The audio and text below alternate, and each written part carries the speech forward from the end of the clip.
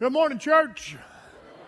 It's good to see all of you. Glad you're here. Good to be back. Good to see you too, Joe. I know, man, it's great, isn't it? Yeah, I'm glad you're here today. It is a good day to be in the house of the Lord. Amen?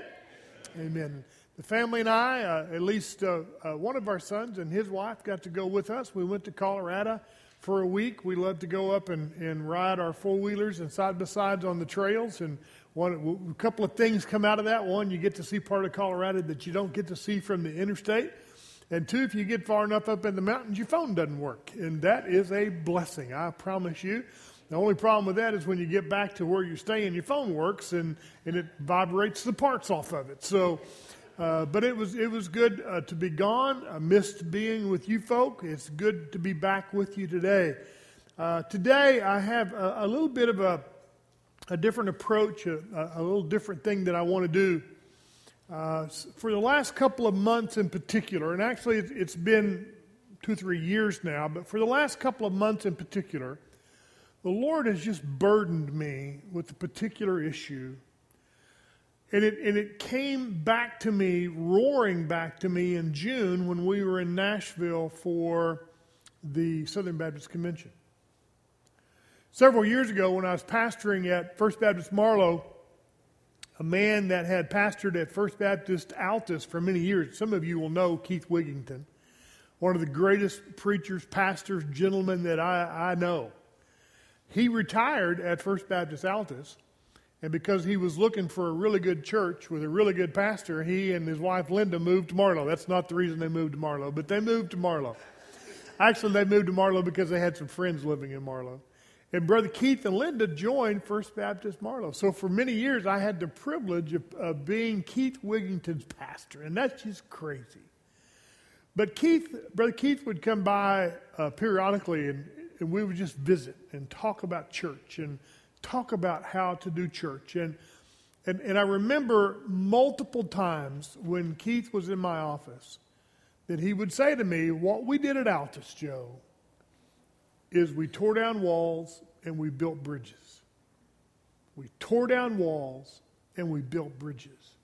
And I would say, Brother Keith, is that why First Baptist Altus grew the way it did? Is that the reason that you guys baptized all those folks that you baptized while you were there? He said, Joe, we tore down walls and we built bridges. Then in Nashville in June, when I was at Southern Baptist Convention, Dr. Fred Luter, who pastors in New Orleans, was giving the nominating speech for Dr. Ed Litton, who would become our Southern Baptist Convention president. And as Fred Luter was giving that nomination speech, he said something about Ed Litton that just rattled my bones.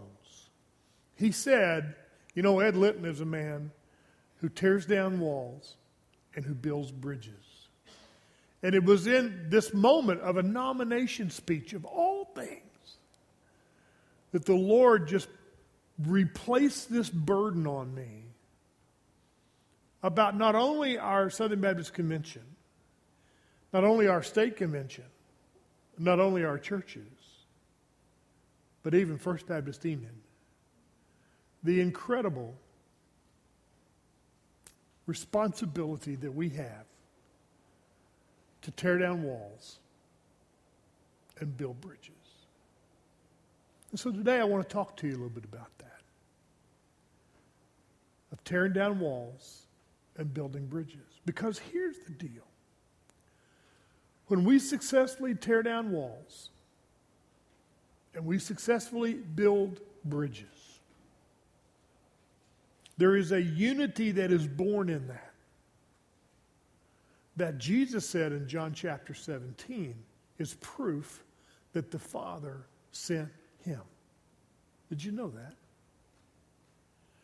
When we come together to tear down the walls and to build the bridges, working together as one, working together in unity, is undeniable proof that God the Father sent Jesus the Son to this earth. Let's talk about that today. Can we pray together? Father, we are grateful for this Lord's Day, the privilege, Father, of gathering and singing and fellowshipping and praying and hearing about the good work that you're doing through BCMs around our state. God, thank you for each of these folks who've taken time out of their schedule, out of their day, out of their weekend to come and be a part. God, may you bless them for their obedience in being here. God, may you fill them with your Spirit today in response to the word, your word that we'll look at. God, would you just help us to know that you're in control. God, that as out of control as things seem to be in our country and in our world, that you are in control. There's nothing that has escaped your notice, nothing so strong that your power does not overwhelm it, nothing so radical that it's not somehow, Father, a part of your amazing plan.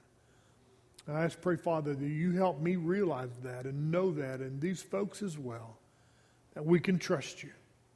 God, that we can put our full trust and confidence in you, in your perfect plan for all of us. God, and in the way that you have designed all of this to work, we give you praise. In the blessed name of Jesus, I pray. Amen and amen. And all the Lord's people said, amen. We're going to start out this morning in the Gospel of Matthew. And then we're going to jump over to Ephesians chapter 2. I know that your sermon note card says something about Ephesians 2, and we're going to get there. But I think it's really important that I start with you in the Gospel of Matthew and give you a little bit of background as we get into Ephesians 2. And as we get into Ephesians 2, we're going to get to what I came to talk to you about today. And it sounds like it's going to be long, but I hear that's okay because Perry preached for an hour while I was gone. And man, do I appreciate the fact that Perry preached for an hour. It makes me look better just standing close next to him. You know, how about that? That was a joke. Some of you are going to have to loosen up a little bit. All right, the Gospel of Matthew. I hope that you found it, and I want you to find chapter 27. It is a rather long chapter, and we're gonna pick up the story in verse 51 for the sake of time. Matthew chapter 27, verse 51. Now, what we discover in Matthew chapter 27 is part of the Passion Week that leads up to the crucifixion of Jesus. And it's as Jesus is being crucified that we pick up the story in verse 51. And an amazing thing happens. In fact, it's more than one amazing thing. It's several, but I want to focus on one of them. And here's what the Scripture says in Matthew 27, verse 51. And behold, pay attention, watch. This is important, the Bible says. And behold, the curtain of the temple was torn in two from top to bottom. Now, for those of you that are familiar with that Old Testament temple or that Old Testament tabernacle, you know that it was basically a series of enclosures. The most important enclosure was called the Holy of Holies, and that's where the Ark of the Covenant, you remember Indiana Jones' first movie, the Ark of the Covenant was, and the cherubim that shadowed over the mercy seat, and this curtain. Now, it talks about this curtain in the Scripture, and the difficulty that we have when it talks about the curtain is that we often think about the curtains that we have at our homes and how kind of thin they are and how kind of flimsy they are and how they let light through, and you can even see through some of them a little bit. This curtain that the Scripture speaks about that encircle the Holy of Holies, the most holy place there in the temple, was much thicker than that. In fact, it was a very heavy thing. It had multiple layers. And it covered this room, again, where this Ark of the Covenant was. And it was so holy, so amazing, so other than who we are, that there was only one man that was allowed into that area one time of year on the Day of Atonement, Yom Kippur, our Jewish friends would say. And the other priests that were ministering around this most holy place, this Holy of Holies, would back up to the curtain and reach down and pull up the curtain. And the high priest, the only one that once a year could go into that holiest place, would shimmy under that curtain, and there would minister at the mercy seat at the presence of God.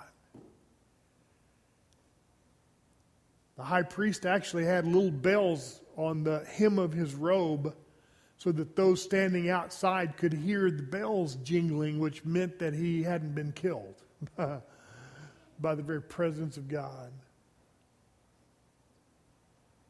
They actually had a rope tied onto him, so that in case he did die in the presence of God, they could drag him out of there.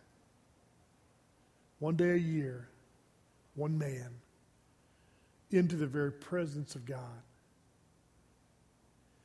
And then we read this amazing story in the Gospel of Matthew that at the death of Jesus, this very thick curtain, this very thick divider was torn, right?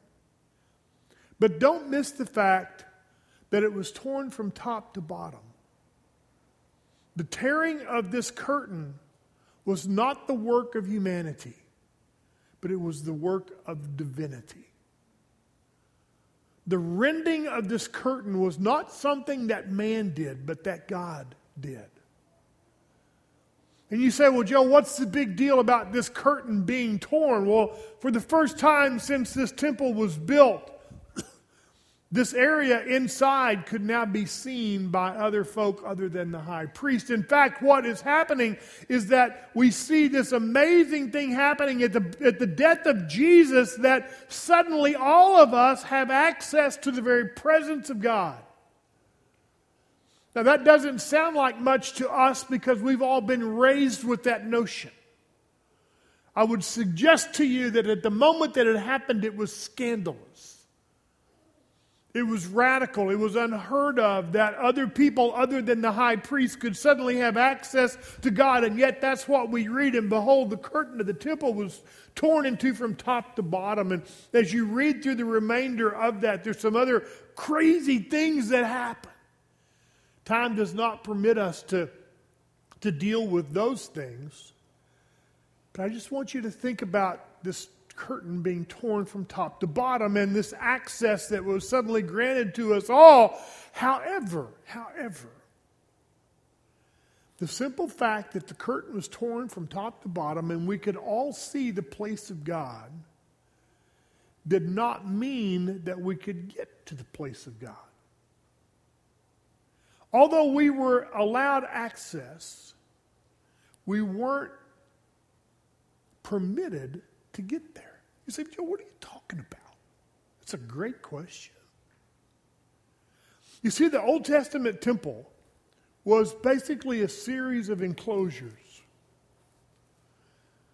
These enclosures separated different groups of people from other groups of people. There was this most holy place, this holy of holies, which only the high priest could go into. There was an area right outside of that only priests could go to. There was an area right outside of that only the Levites could go to. There was an area right outside of that only Jewish men could go to. There was an area right outside of that where only Jewish women could go to. And there was an area right outside of that only Gentiles could go to.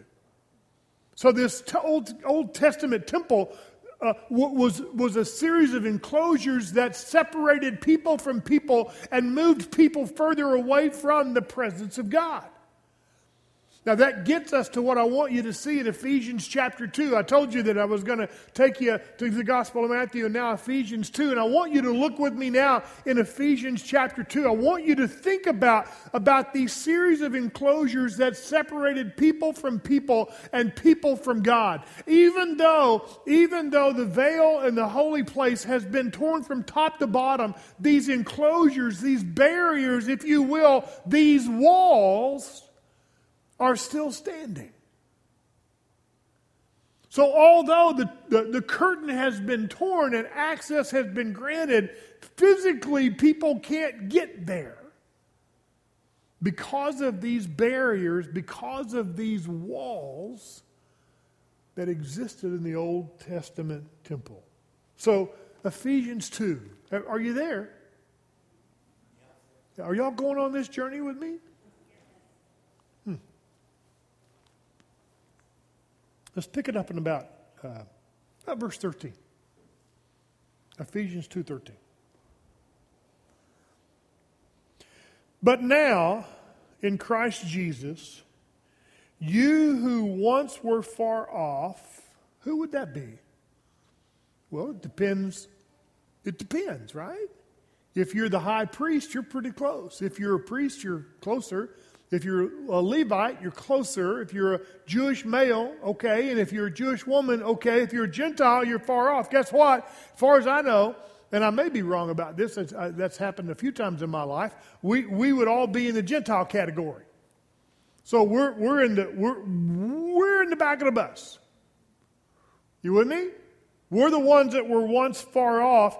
But notice, but now in Christ Jesus, you who once were far off have been brought near by the blood of Christ. Stay with me. For he himself is our peace. I absolutely love that verse. That's one of my verses that I go back to over and over and over again, that Jesus is my peace. You ever pray for peace?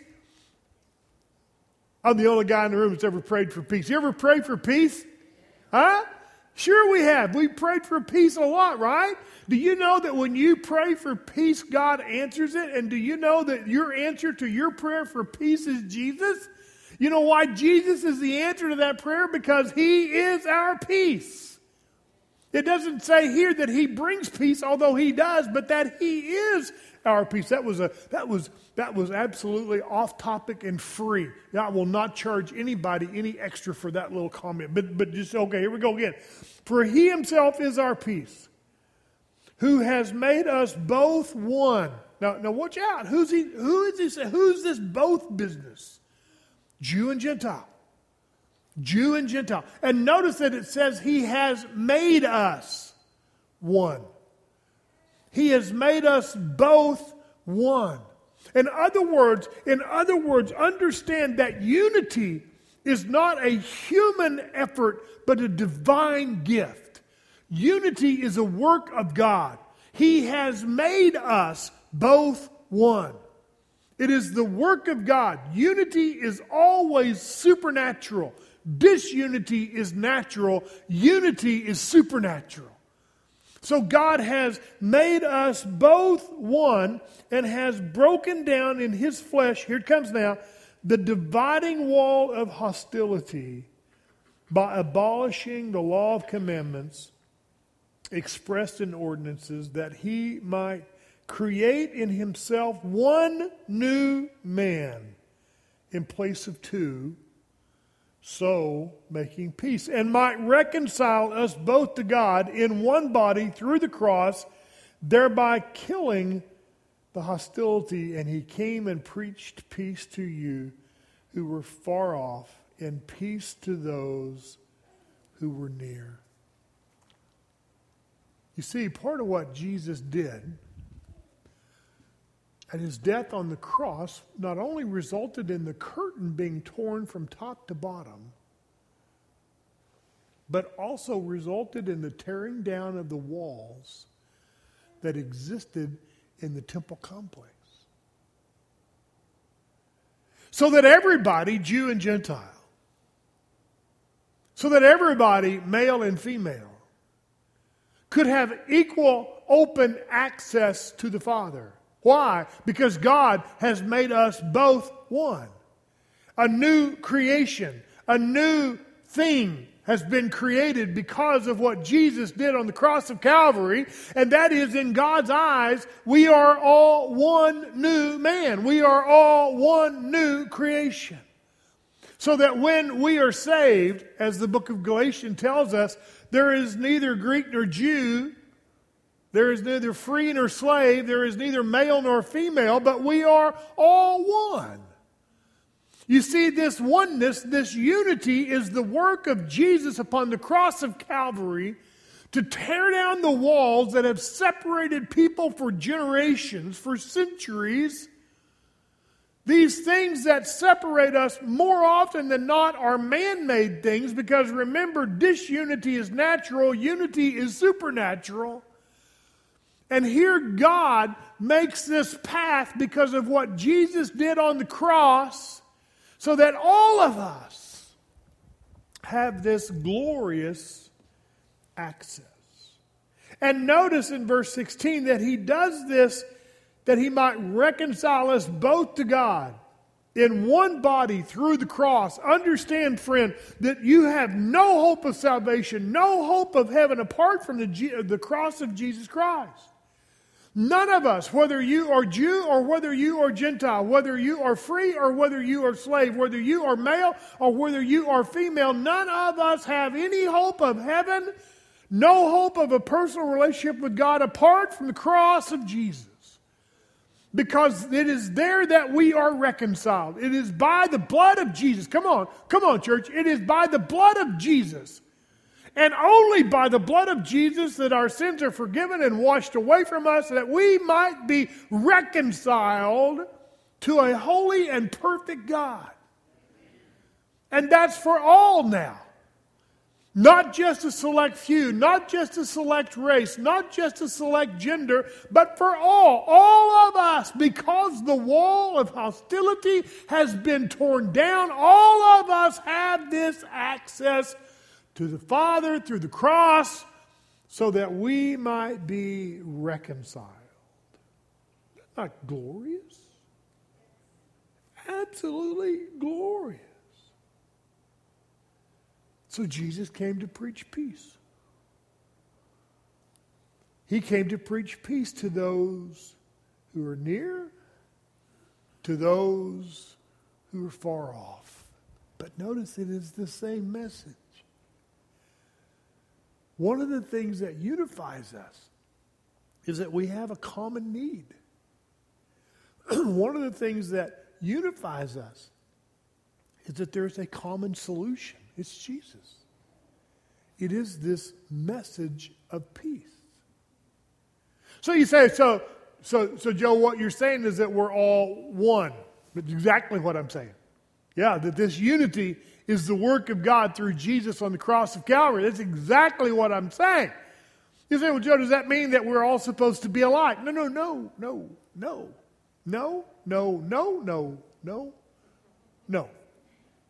Did I get enough no's in there? Y'all thought I was breaking out into a pop song, didn't you? Okay. So what do you mean by that, Joe? Well, here's what I mean by that. It is God's glorious plan that even in the midst of our diversity, we have unity.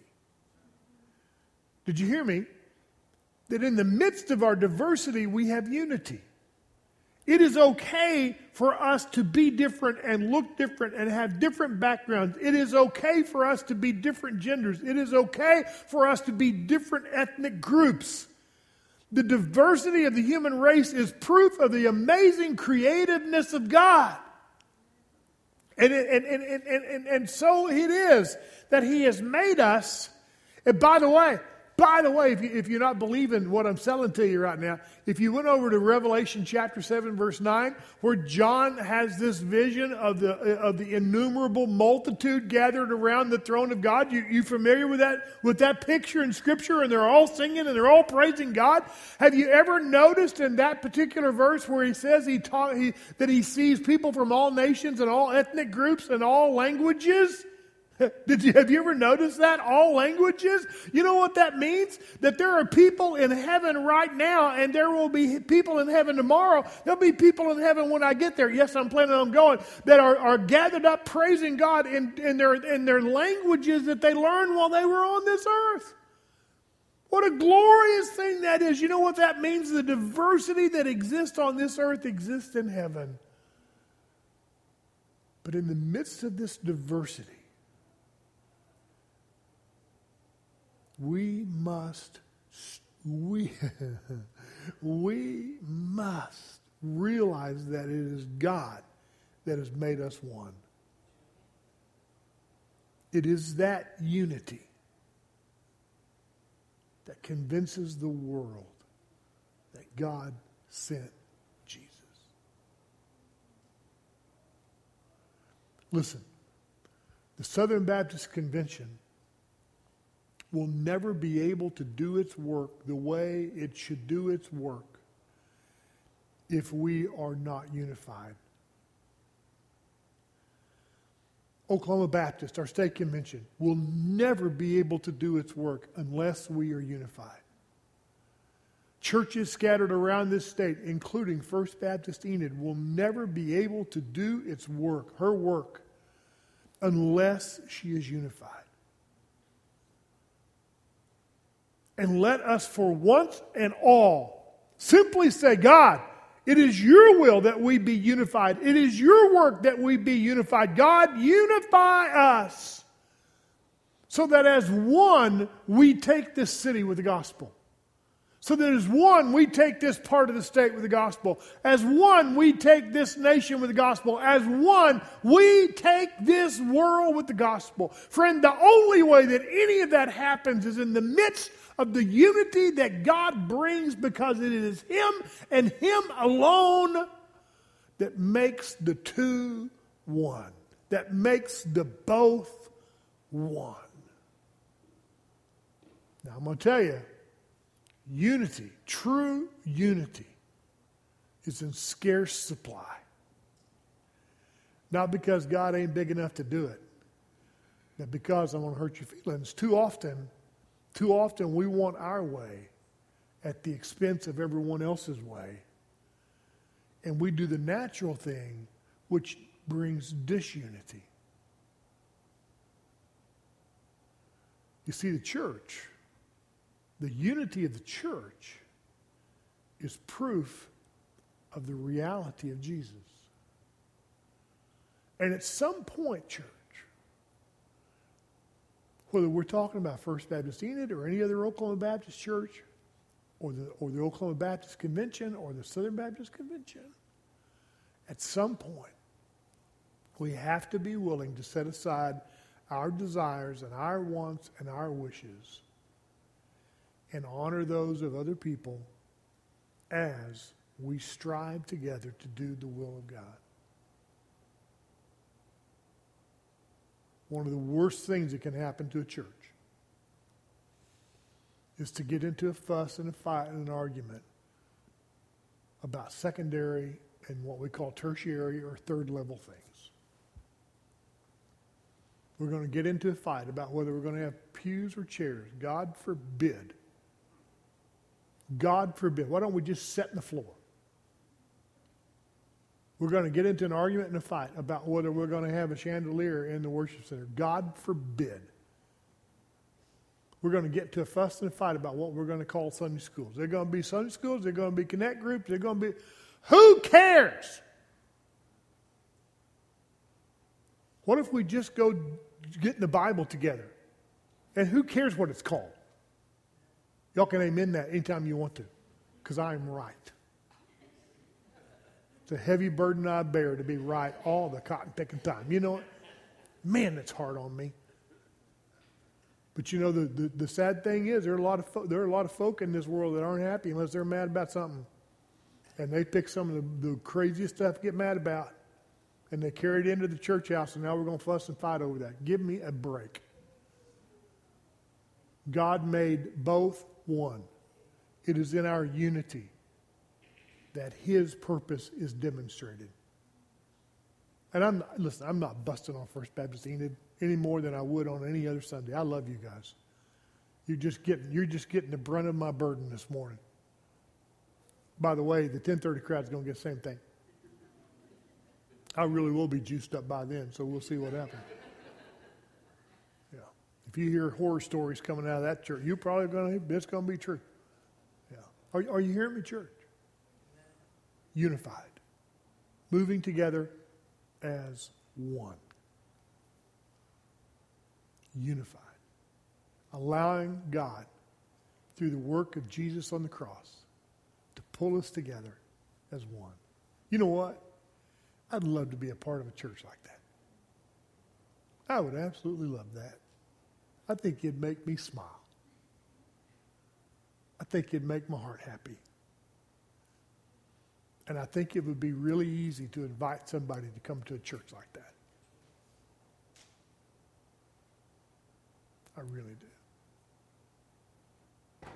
I'm going to quit because I think I've said everything the Lord told me to say this morning. I'm giving Him a chance to give me something else so I can keep you longer. Nope. I think I've said everything I'm supposed to say. Yeah. Some of y'all are praying right now, aren't you? Shut him up, Lord. Shut him up. Whoever prayed that, you win, because I think I'm gonna land the plane.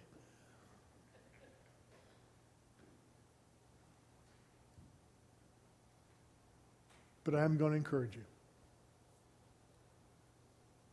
That whether you turn and kneel at the pew you sit in,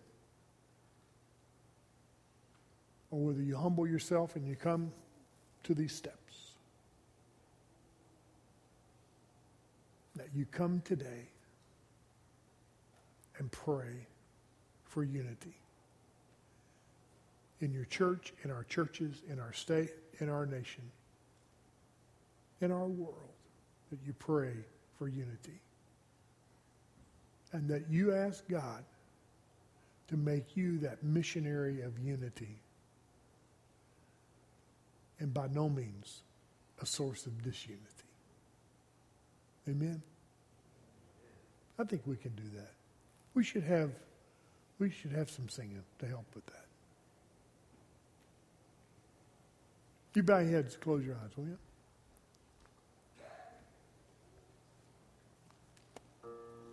You may want to just, again, turn and kneel where you sit.